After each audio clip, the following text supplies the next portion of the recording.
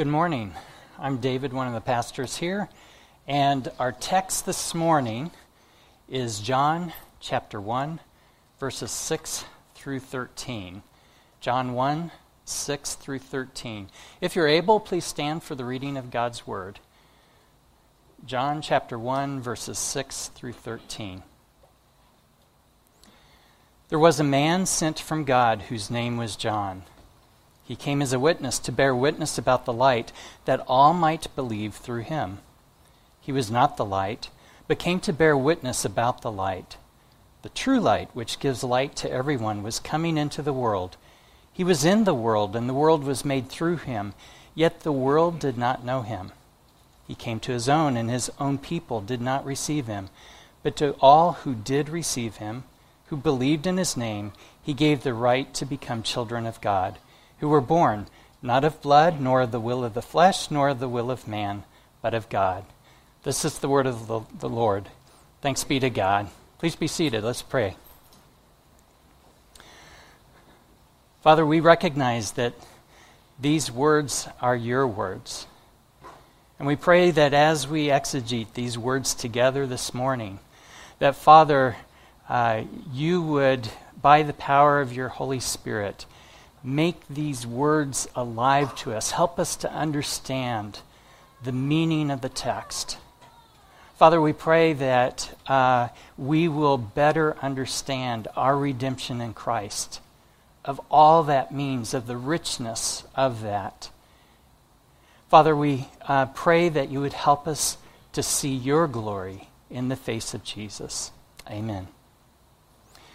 So last week, we began our study of the Gospel of John. And the plan is for us to actually go through the first 4 chapters of John between now and Christmas. And we'll take a few weeks off at Christmas time and start right back at the beginning of the year, right back into the Gospel of John. The theme of the first 4 chapters of John is glory revealed, as you saw in the video. Now, this isn't original with us, but it aptly summarizes the first 4 chapters of this marvelous gospel. The first 18 verses of the chapter of John are collectively known as the prologue. Now, the prologue is an incredibly rich section. It helps us to understand the work and the person of Christ and our amazing salvation as believers. So, to do this section justice, we actually broke it into 3 different sermons. 18 verses, 3 sermons. It's like a banquet that's bursting with flavor, and we don't want you to miss any of it by hurrying through it. The Apostle John writes from a different perspective than the other gospel writers. That Matthew, Mark, and Luke are called the synoptic gospels. It's like those authors are standing next to each other and they're looking at a mountain and they're describing that mountain. Now, John, the Apostle John, is describing the same mountain. It's just that it's like he's on the other side of that mountain describing it. He gives us a unique perspective on things. Last week we saw what the objective was of John for his gospel, its purpose and its aim. In John 20, 30 and 31, he says, "Now Jesus did many other signs in the presence of the disciples, which are not written in this book, but these are written, so that you may believe Jesus is the Christ, the Son of God, and that by believing you have life in his name." So John calls his readers to do 3 things that he's saying in that verse. He's asking them to believe that Jesus is the Christ, that he's the Messiah. Second, that they believe that Jesus is the Son of God. And third, that by believing, they have life in his name. As we study John, look for 4 predominant words: signs, believe, light, and life.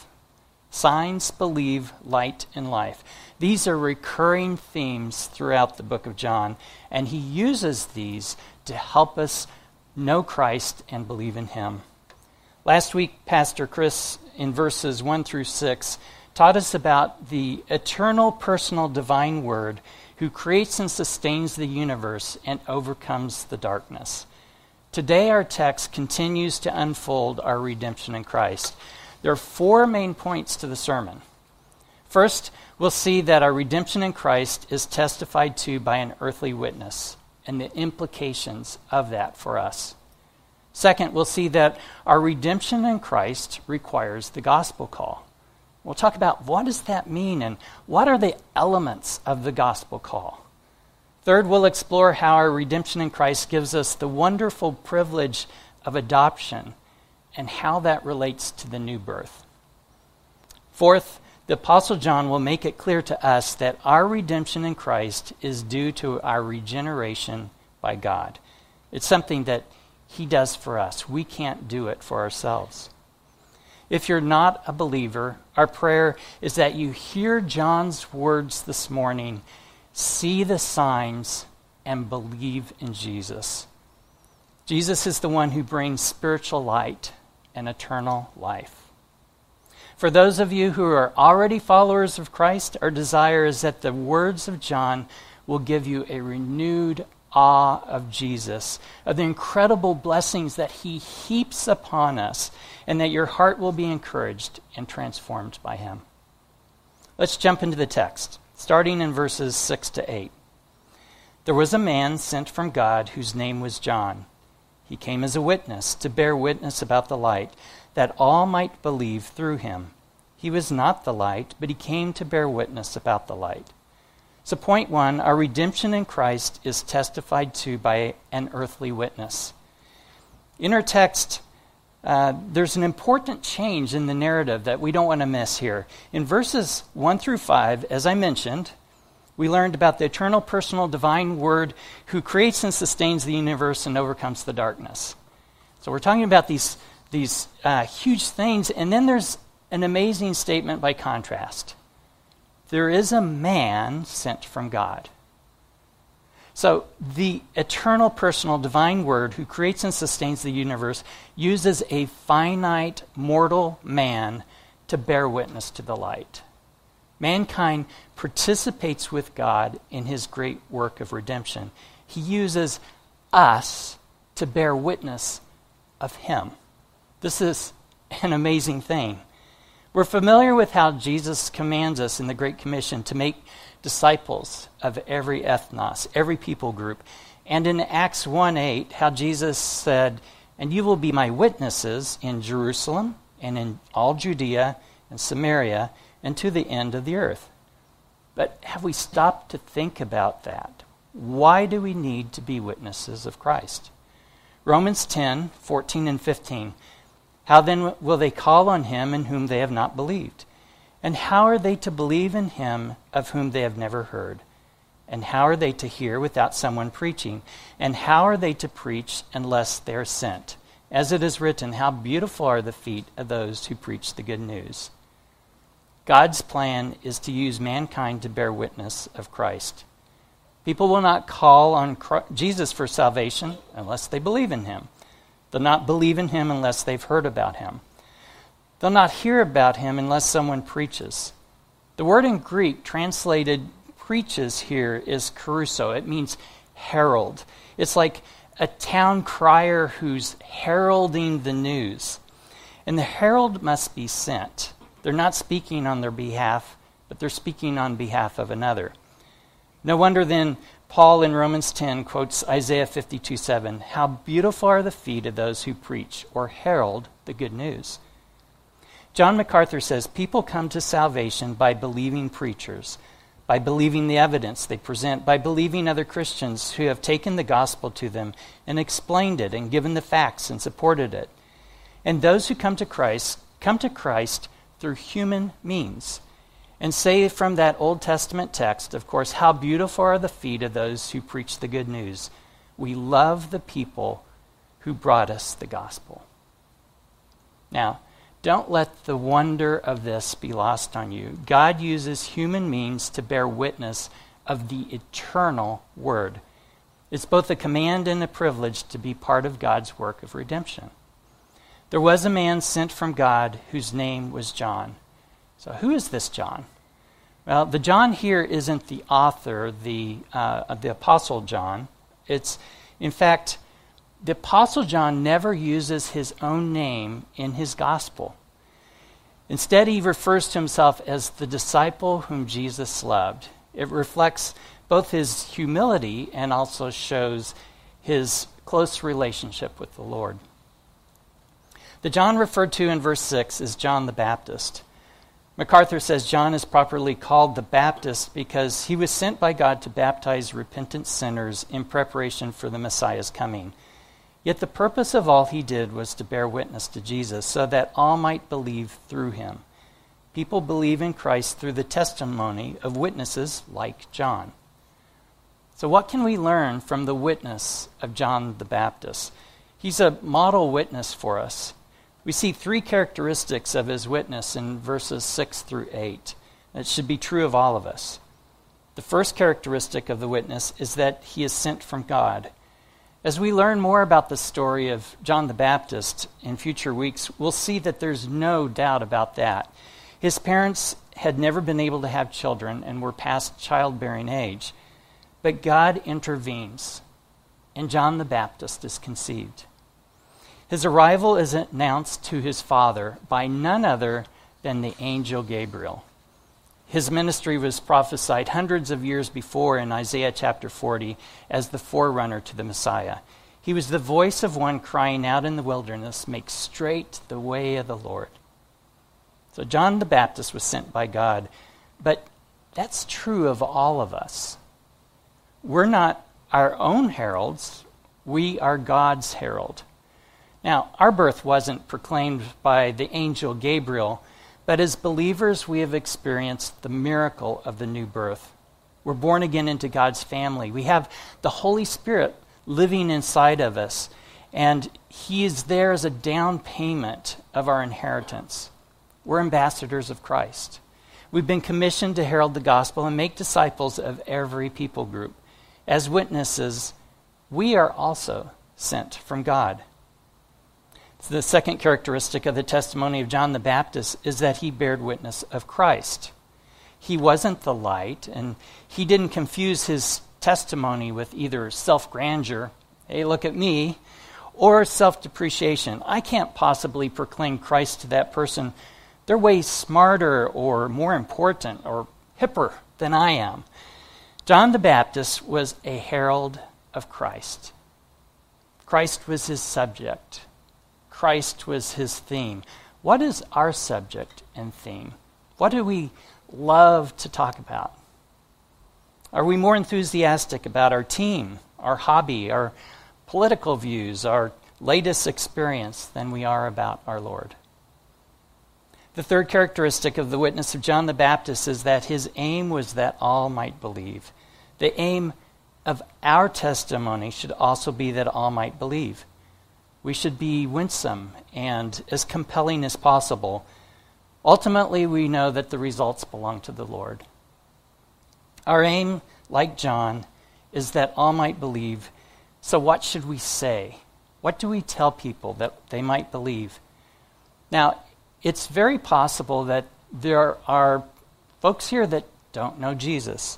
And if that's you, if you're not a follower of Christ, we want you to know that Scripture tells us that God is our Creator. He's loving, He's holy, He's just, and one day He will execute perfect justice against all sin. Scripture says that we have fallen short of God's perfect standard for holiness. We have all sinned. The penalty for our sin is death. The good news is that Jesus Christ, the Son of God, died on the cross to pay the penalty for our sins and rose again to show his power over death.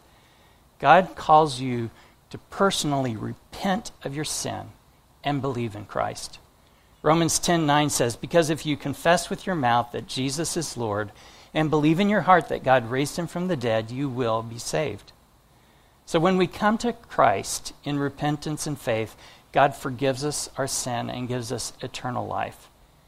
If you're not a believer, we don't want you to leave this place without hearing the gospel, which means good news. Now, if you are a believer, what I've just said are the basic components of the gospel message that you should be sharing. Now, don't worry if you say it perfectly. You know more than you think you know. Just start talking about Jesus. If you're still unsure about sharing your faith, then grab someone here in the church and take them with you. We help equip one another. This is how the local church, the body of Christ, builds itself up according to Ephesians 4:11 and 12. Most of us remember when someone first told us about Jesus. They were earthly witnesses of Christ. The Apostle John starts where we start, humanly speaking, and that is our redemption in Christ was testified to by an earthly witness. Second point, in verses 9 through 11, we see that our redemption in Christ requires the gospel call. So what is the gospel call? To have the vocabulary to talk about this, I need to use two sets of theological terms. I'll define the terms for you, and it's going to be review for some, but new to others. The first set of theological terms is general revelation versus special revelation. General revelation is the knowledge that people can obtain about God by observation of themselves and the world around them. Psalm 19:1 says, "The heavens declare the glory of God, and the sky above proclaims his handiwork." Creation proclaims God's handiwork and gives evidence of the existence of God. This is general revelation.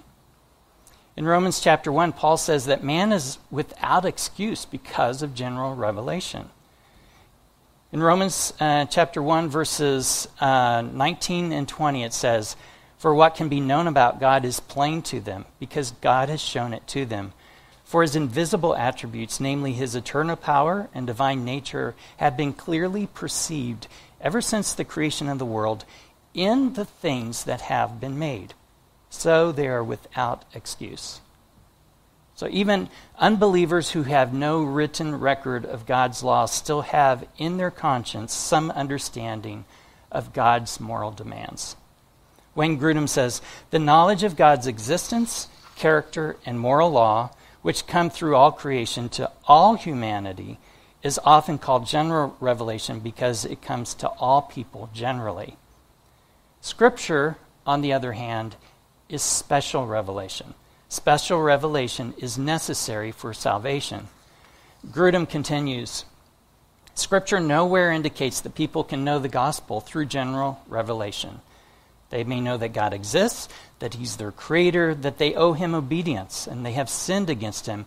But how the holiness and justice of God can ever be reconciled with his willingness to forgive sins is a mystery that has never been solved by any religion apart from the Bible. Nor does the Bible give us any hope that it ever can be discovered apart from the special revelation from God." The next set of theological terms are the gospel call versus the effective call of God. The gospel call of God is a general call for all mankind to repent. Scripture tells us that it's God's will that everyone should repent and be saved. 1 Timothy 2:4 says that God desires all people to be saved and to come to the knowledge of the truth. 2 Peter 3:9 says, "The Lord is not slow to fulfill his promise, as some count slowness, but is patient toward you, not wishing that any should perish, but that all should reach repentance." So you may be saying at this point, now, wait a minute. If it's God's will for everyone to be saved, how come everyone isn't saved? So both Arminian and Reformed theologians say that there is something that God deems more important than saving everyone. According to Grudem, Reformed theologians say that God deems his own glory as more important than saving everyone, and that according to Romans 9, God's glory is also furthered by the fact that some are not saved. Arminian theologians also say that something is more important to God than the salvation of all people, namely the preservation of man's free will. So in a Reformed system, God's highest value is his own glory, and in an Arminian system, God's highest value is the free will of man. The gospel call, then, is the general call of God for all men to repent and be saved. The gospel call of God is often rejected. The effective call of God, on the other hand, is always effective. It's an act of God. So here are just 6 scriptures that help us understand about the effective call. There are many, many more. The effective call of God originates with God. Romans 8:30. And those whom he predestined, he also called. And those whom he called, he also justified. And those whom he justified, he also glorified. The effective call of God calls us into fellowship with Jesus. 1 Corinthians 1:9, God is faithful, by whom you were called into the fellowship of his Son, Jesus Christ our Lord. The effective call of God calls us into his kingdom and glory. 1 Thessalonians 2:12, we exhorted each of you and encouraged you and charged you to walk in a manner worthy of God, who calls you into his own kingdom and glory. 2 Peter 1:3, similar. His divine power has been granted to all of us that pertains to life and godliness through the knowledge of him who called us to his own glory and excellence. We belong to Jesus because of the effective call, Romans 1:6, including you who are called to belong to Jesus Christ. Those who receive the effective call are called to be saints, Romans 1:7, to all those in Rome who are loved by God and called to be saints.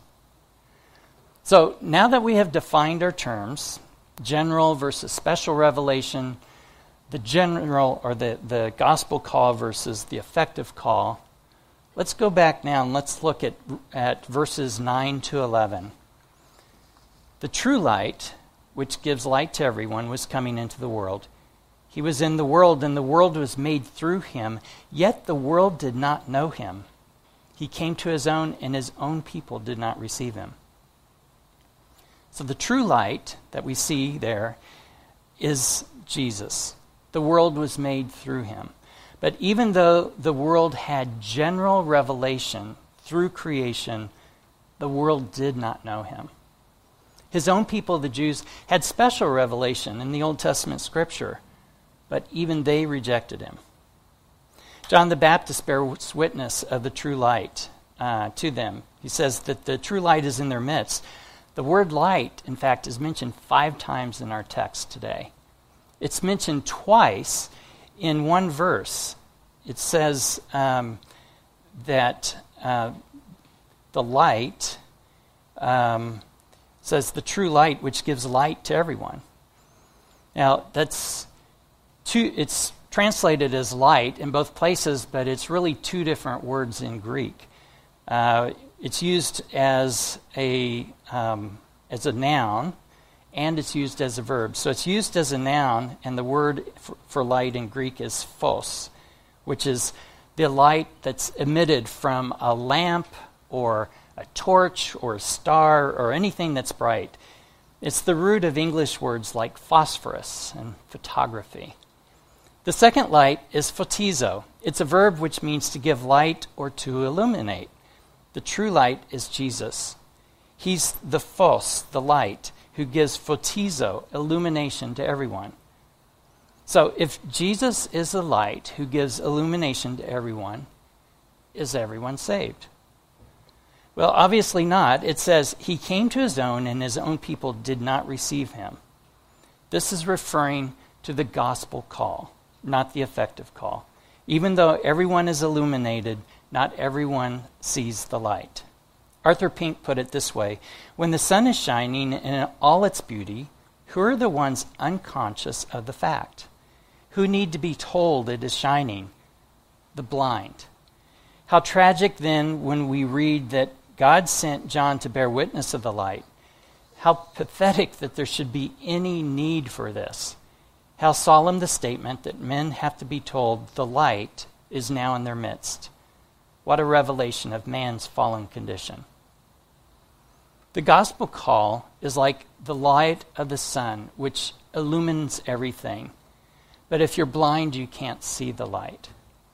Every one of us were once blind to the things of God. We were in the dominion of darkness ruled by Satan. But God didn't leave us there. Colossians 1:13 says, "He has delivered us from the domain of darkness and transferred us to the kingdom of his beloved Son." So the gospel call is like illumination from the sun, which we can't see if we're blind. The gospel call is important.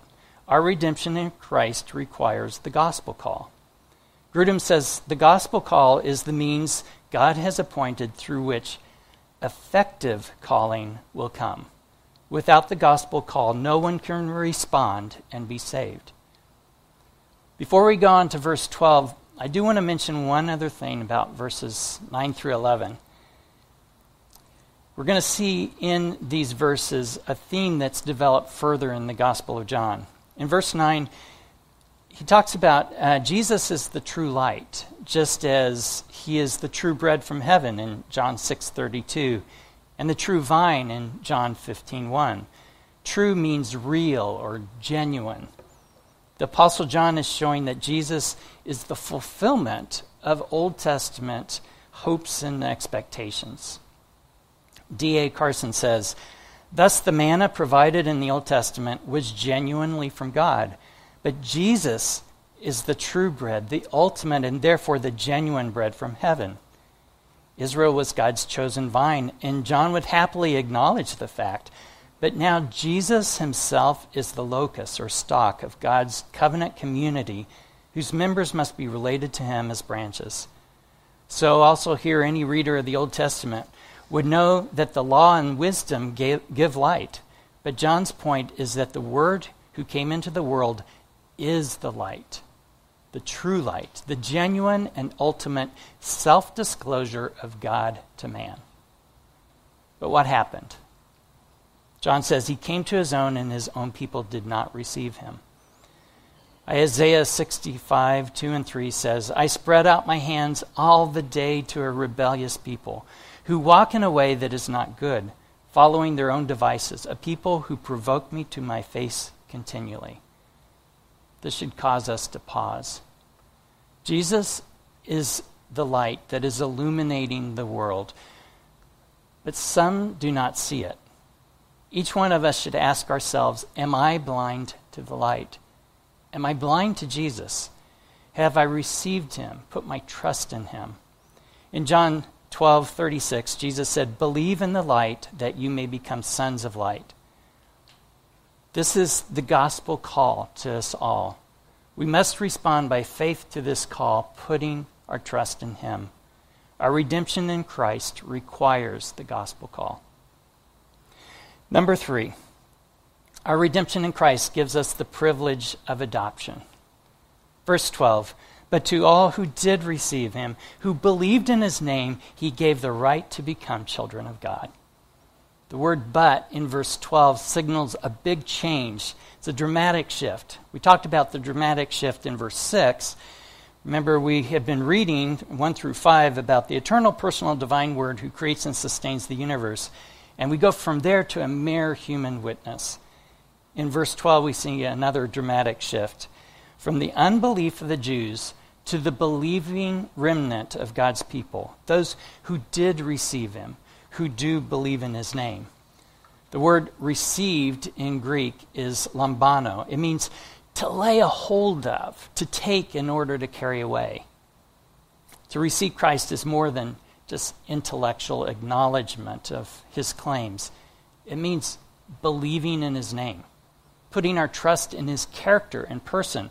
We trust he is who he says he is, that he is the Christ, the Messiah, the Son of God. MacArthur says, the concept of believing in Christ, another important theme for John, will be developed in several passages of his gospel. His name refers to the totality of Christ's being, all that he is and does. Thus, it is not possible to separate his deity from his humanity, his being Savior from his being Lord, or his person from his redemptive work. Saving faith accepts Jesus Christ in all that Scripture reveals of him. Jesus has given us the right and the privilege to become children of God. We become part of God's family. We begin to take on his family resemblance. We don't deserve this. It's all because of his grace. Bible commentator Matt Carter says, "We who were dead in our trespasses and sin are now brought into the family of God. Because of Jesus, we who deserve death are now made to share in God's inheritance as his children. We don't deserve this. We could never say, 'I have given myself the right to be called a child of God.' Only Jesus can do it. He has authority to declare that sinners, God-haters like us, are now fully accepted children of the Father." The doctrine for becoming members of God's family is called adoption. Adoption is an incredible blessing. God could have saved us without adopting us as his children. He could have forgiven our sins and declared us righteous in his sight without adopting us. He could have imparted new life to us, caused us to be born again without adopting us. But in addition to all of these blessings, he brought us into his family. He called us his children. He made us his heirs. Romans 8:15-17 says, "For you did not receive the spirit of slavery to fall back into fear, but you have received the spirit of adoption as sons, by whom we cry, 'Abba, Father.' The Spirit himself bears witness of our spirit that we are children of God. And if children, then heirs, heirs of God and fellow heirs with Christ, provided we suffer with him, in order that we may also be glorified with him." Old Testament saints didn't call God Abba, Father. Truly, God has given us grace upon grace. 1 John 3:1 says, "See what kind of love the Father has given to us, that we should be called children of God. And so we are." Our redemption in Christ gives us the privilege of adoption. The fourth and final point, our redemption in Christ is due to our regeneration by God. Verse 13, "Who were born not of blood, nor of the will of the flesh, nor the will of man, but of God." Being born in the family of God is quite different than being born into a human family. Blood relationships, heritage and race, even the Jewish race, are irrelevant to spiritual birth. It says, "Who were born not of blood." Spiritual birth is not the result of personal or sexual desire. Some people think that if you're really sincere, that's all that matters. But it says, "Who were born not of the will of the flesh." Spiritual birth isn't from human effort, even if you try really hard. It says, "Who were born not of the will of man, but of God." We were introduced last week to the apostles' theme of the new creation. We see a related theme, and John's going to develop this further, especially when we get to chapter 3, that of the new birth. To become God's children, we need to become a new creation. We need to be born of the Spirit. We need to be born again. The theological term for being born again, God imparting new life to us, is regeneration. It's totally an act of God. Grudem explains, as the gospel comes to us, God speaks through it to summon us to himself, effective calling, to give us a new spiritual life, regeneration, so that we are enabled to respond in faith. James 1:18 says, "Of his own will, he brought us forth by the word of truth." Look at the way verses 12 and 13 interact with each other. Regeneration, which is an act of God, gives us the right to be adopted. John Piper links regeneration and adoption this way. God not only provided the regeneration by which we are born again, but also the authorization by which we can lay claim to our inheritance as children, even though we are sinners. Here's a true story that I think illustrates the connection between regeneration and adoption. Shannon Brown talks about his decision to adopt a 10-month-old girl from China who had been abandoned the day after she was born. Shannon says, "I think within a nanosecond of deciding to adopt, we knew what our daughter's name would be. In fact, I don't ever really recall discussing it that much.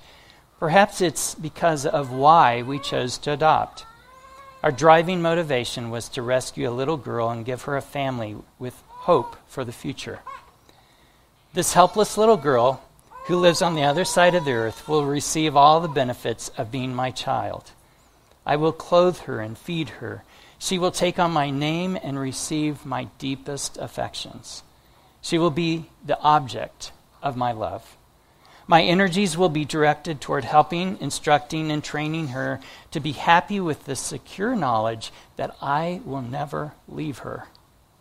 I will pour out my heart to introduce her to my Savior, who can take away her sins and give her eternal security. Of course, all this is done as we completely depend on God and His strength. Where would we be without the love of God? Where would we be without Him revealing Himself to us in Scripture? Where would we be without Him divinely sacrificing His own Son and seeking us out to rescue us? So for us, and what this adoption is a reflection of, we only had one name to choose from: grace. So just like this little girl, there was nothing that we could do to become part of God's family, but He chose to adopt us, to give us His name, to make us the object of His love. That's grace. Ephesians 1 says, "In love He predestined us for adoption to Himself as sons through Jesus Christ, according to the purpose of His will, to the praise of His glorious grace with which He has blessed us in the Beloved." Our redemption in Christ is due to our regeneration by God. Praise be to God. Our response is to give Him our worship. In closing, the Apostle John wrote his gospel with three purposes in mind. He calls his readers to, number one, believe that Jesus is the Christ. Number two, that Jesus is the Son of God. And number three, that by believing, they have life in His name. In our text today, John continues to make his case, to present his evidence. He tells us more about what life in His name is all about. He gives us some characteristics of our redemption in Christ. He tells us of the witness of John the Baptist. It's an earthly witness, but he testifies of Christ. We had someone once tell us about Jesus. They shared the gospel with us and called us to repentance and faith. This was the gospel call. Many reject the gospel call, but some do receive it through an act of God who illuminates our hearts. 2 Corinthians 4:6 says, "For God who said, 'Let light shine out of darkness,' has shone in our hearts to give the light of the knowledge of the glory of God in the face of Jesus Christ." John also explained that our redemption in Christ gives us the tremendous privilege of adoption.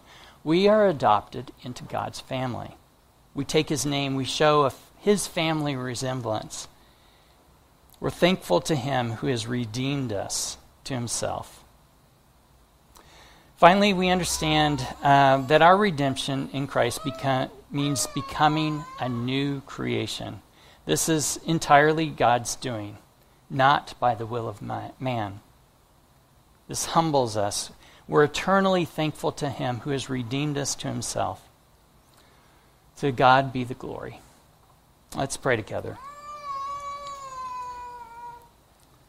Father, as we reflect on what You have done, as we reflect on our redemption in Christ, we are motivated, first of all, to share the good news, to be witnesses, to be heralds of Your great love for us, of the good news of the gospel.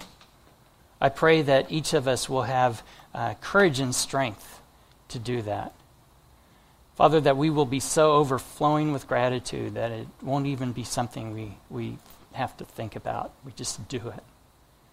Father, I also pray that we would overflow with gratitude for You, for what You have done, for how You have purchased us, how You have redeemed us.